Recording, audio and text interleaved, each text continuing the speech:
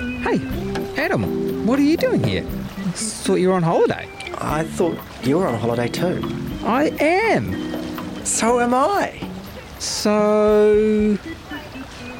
Yeah, step away from the poolside lounger and put down that mocktail. We better explain ourselves. Coronavirus NZ, a Stuff podcast. Welcome to Coronavirus NZ for Thursday, the 25th of June. I'm Adam Dudding.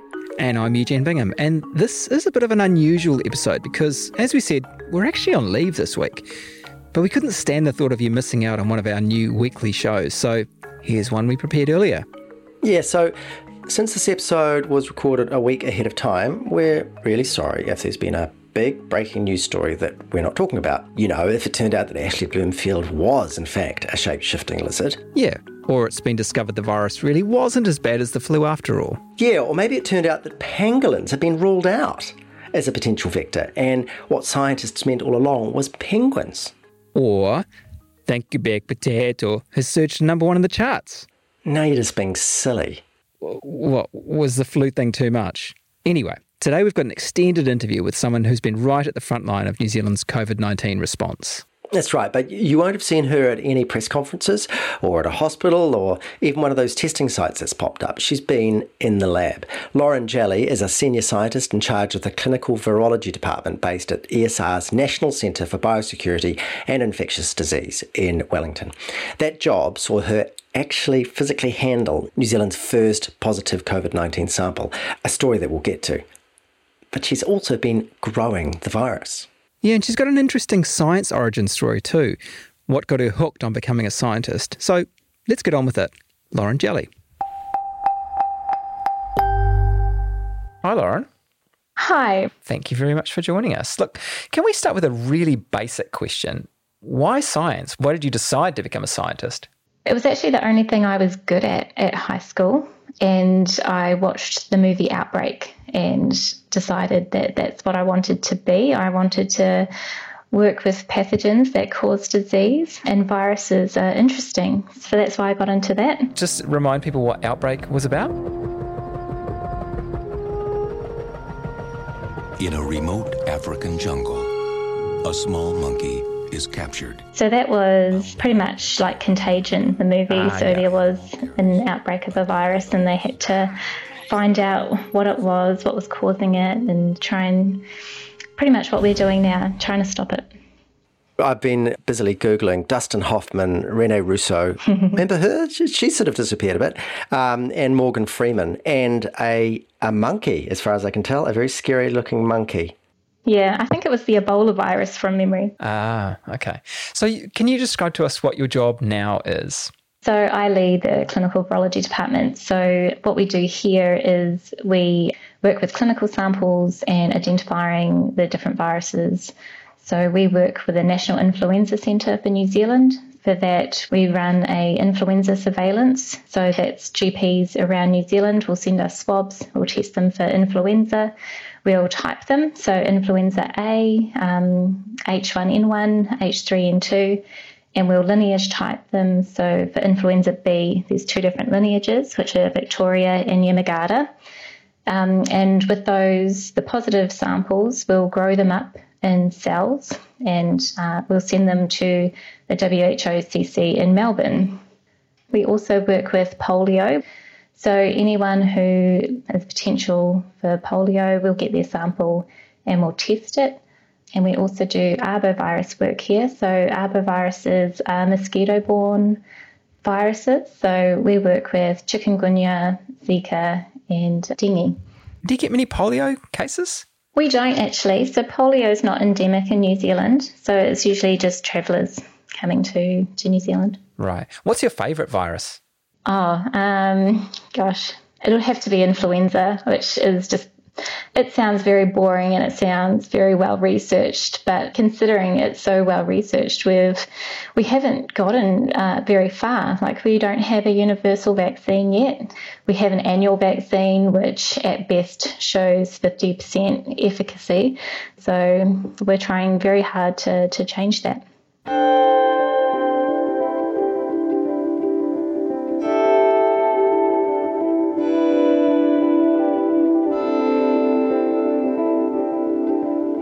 Right, so let's wind the clock back to late February this year. New Zealand had been testing people for COVID for a little while, but it was on February 28th, I think, that the first test came back positive.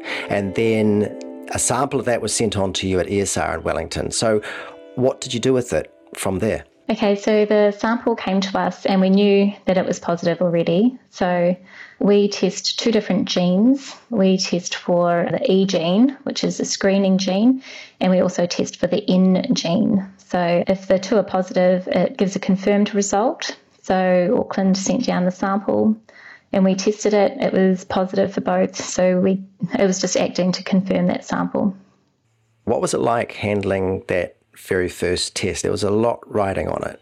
So we knew that it was positive already and it was coming down, and it was really a test of our PPE. So PPE is personal protective equipment, and we've done the risk analysis at this stage. We know that we're very well protected, but it's very different having all this PPE on and performing on samples that are coming in that you don't know are positive. And then when you're handling one that is positive, you're like, all right, yep, okay, I'm doing everything perfect for this one. But it's kind of weird because you've done everything perfect for the previous ones. It's just that you've got in your head that this one's positive and, you know, you should do everything right. I guess it's the difference between walking along a wobbly log on the ground or 1,000 feet up in the air. It's the same process, but the consequences are much different, I guess. Yeah.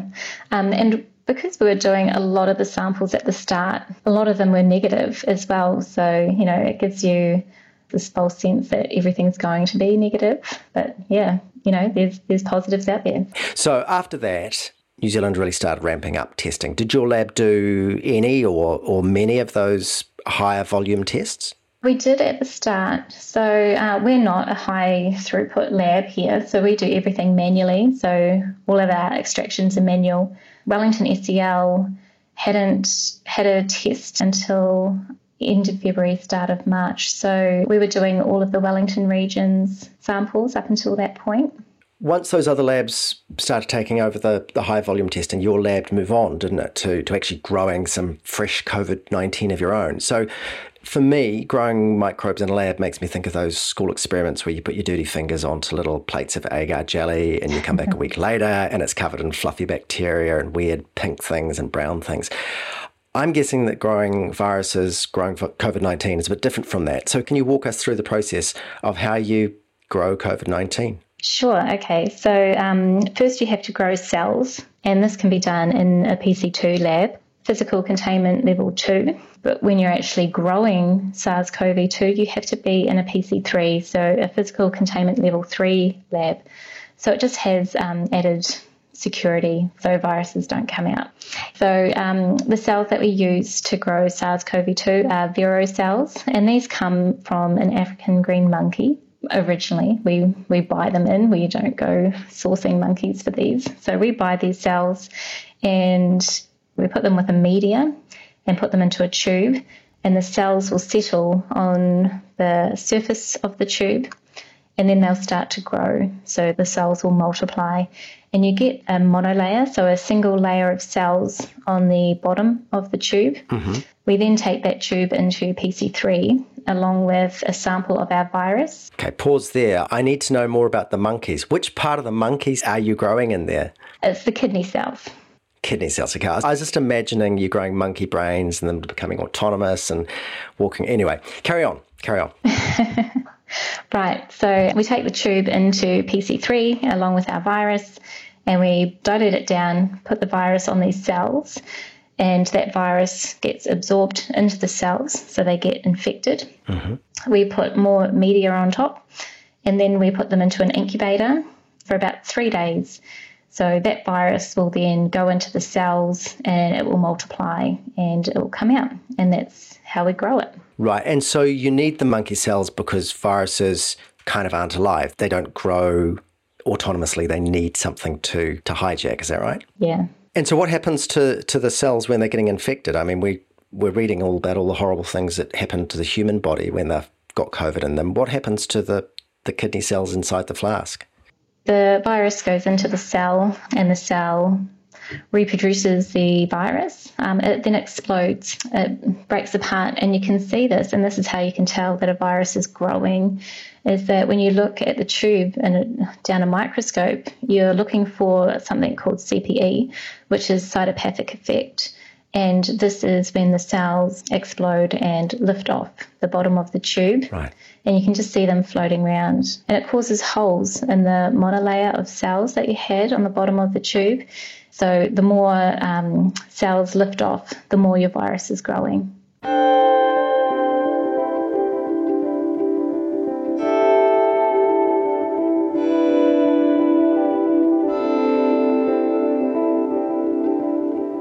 Your team has become good at growing coronaviruses. Really basic question, why grow it at all? What's the point? There's a lot of reasons. There's a lot of downstream applications for use. So we are doing whole genome sequencing here as well, not my team, a different team. And to do next-gen sequencing, you need quite a bit of virus in the clinical samples that they've been doing it on. And if those samples don't have enough virus to do next-gen sequencing, then we can grow those samples to high enough titers, so more virus, that we can do next-gen sequencing on. And this information can be used to see how SARS-CoV-2 is, progressing, what kind of mutations has it got, what strains do we have here, and just certain things like that we can share this information globally. What are the qualities that make someone a good virus grower? The person in my lab, my staff member, is Jackie Ralston, who's growing the virus along with Wendy Gunn. So Jackie Ralston, she's been working in virus culture for over 30 years. She's really good. She knows what she's doing. And when she was training me, when I first started, she likened it to gardening. All right. Yeah, so if you can grow a plant, you can grow cells to infect with viruses. I kill plants a lot, so I'm not going to consider a career as a virus grower. But, so do I, actually. I've got a graveyard of plant pots, and I told this to her, and she's like, oh, no, you need to do something else. So in practical terms, I'm just thinking what makes someone have a green fingers. Is that things like being observant, being careful, remembering to do all the things at the right time? Is it that kind of thing? Exactly, yeah. So what you have to know is that cells are a living thing, and you can't be too rough. You can't pipette them up and down too much to break them. You want them to be whole, because then they can multiply and give you that monolayer. You produce a whole pile of viruses. You're giving them to various people to do things with. When you pass them on, they've been inactivated, which I guess means kind of killed. How does that work? How do you inactivate a virus but still leave it in a state where you can do useful things with it? To do next-gen sequencing, you need the RNA. So the RNA is inside the envelope of SARS-CoV-2 virus. So you need to break open that envelope. So how the virus gets into a cell is that on this envelope, it can attach to cells. So if you break open that envelope, it can't actually attach to cells and then, inject the RNA into there to grow. So we need to destroy that envelope. Luckily, SARS-CoV-2, that envelope is a lipid bilayer. So lipid is just a fancy term for fat. So we kill it pretty much, or we remove the envelope kind of with a detergent. So it's just a lysis buffer. Right, so you're sort of removing the mechanism that's used to attach to cells and attack humans, and you've got all the genetic material, but it's no longer in a dangerous form. Exactly. You could be a scientist. You explain it a lot better than I do. Eugene is doing a hallelujah because that was his question that he wrote that I just read. So we're in the middle of a pandemic, and in New Zealand at least, there's almost no coronavirus in the wild.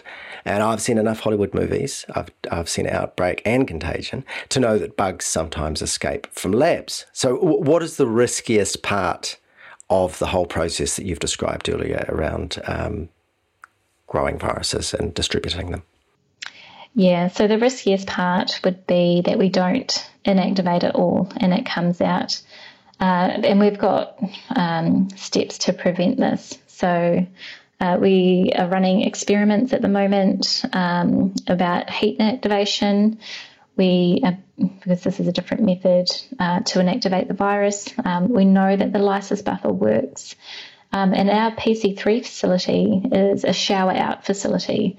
So when you go in there, you actually have to undress and walk things through, get dressed in specific clothes for PC3. Mm-hmm. You then grow your virus, and then you inactivate it with your lysis buffer.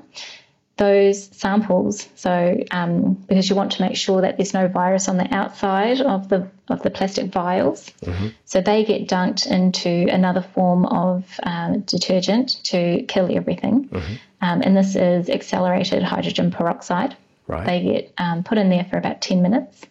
You then have to shower out and then get dressed in your clothes again. So you can't take virus inadvertently out on your clothes or your shoes or your glasses, because none of that has gone into PC3 where the live virus is being grown. It's quite the process. It really is, yeah. ESR is now involved, as you've mentioned, with this work sequencing the genomes of all New Zealand's positive COVID-19 cases and tracking how the virus spread across New Zealand. What do those different genomes tell us? What can you see in them? Because globally everyone is sharing their data, we can see where the virus has come from, and we can see how it's changing within New Zealand. There's been several different, I guess you can call them strains that have come into New Zealand. So several different entry points of the virus. And we can see this through little mutations in the virus. So these accumulate, and you can grow branches of a tree. It's called phylogenetics. So you can see where it comes in, what accumulated mutations are happening, and, you know, where you can associate it to a cluster just based on, you know, looking at the sequence of it. Wow. So it's sort of a bit of a family tree almost. So this coronavirus story has a very long way to go. New Zealand has a border to monitor. There are teams all over the world racing to make vaccines, and all the time the virus itself is spreading and changing. So what's next for your lab? So we will change into more of a serology assays. Once positive cases die down, you want to see just how much people were affected in the population. So there's people you would have heard that are asymptomatic. They show no symptoms. They wouldn't have gotten a diagnostic swab done. So we wouldn't know, you know, if they were positive or not. So you do serology assays to see if they were positive through antibodies in their blood. Do you think the kid who watched Outbreak could ever have imagined being the scientist who's actually handled a virus like COVID-19 that's had such a devastating impact on the world? Yeah, it is an interesting question. So I think when you're the kid watching that movie, you would see, you know, the glory and how exciting it would be. Like, oh my gosh, here's a new virus, and how exciting it would be to hunt this down and find out all about it. But living through it, you know, part of it is exciting for sure, but part of it is, you know, people have lost their jobs, businesses have failed, and you kind of see all this to it, and you're like, well, actually, no, pandemics aren't that exciting. I wish they had never come about. Nonetheless, I'm glad that you're at the front line doing that important work. Thank you so much for joining us, Lauren Jally. Thank you so much for having me. That's the Coronavirus NZ podcast for Thursday, the 25th of June. I'm Adam Dudding. Here's Eugene Bingham. Thank you to Lauren Jally, Alex Liu, Catherine George, Patrick Crutzen, and Carol Hirschfeld. You can find us on all the podcast platforms as usual. And if you want to get in touch with us, you can email viruspod@stuff.co.nz. If you want to support Stuff's journalism financially, go to the link that you'll find on the Stuff website, stuff.co.nz. Thanks for tuning in to the second of our weekly versions of this show. We'll be back next Thursday. Ved Kolu.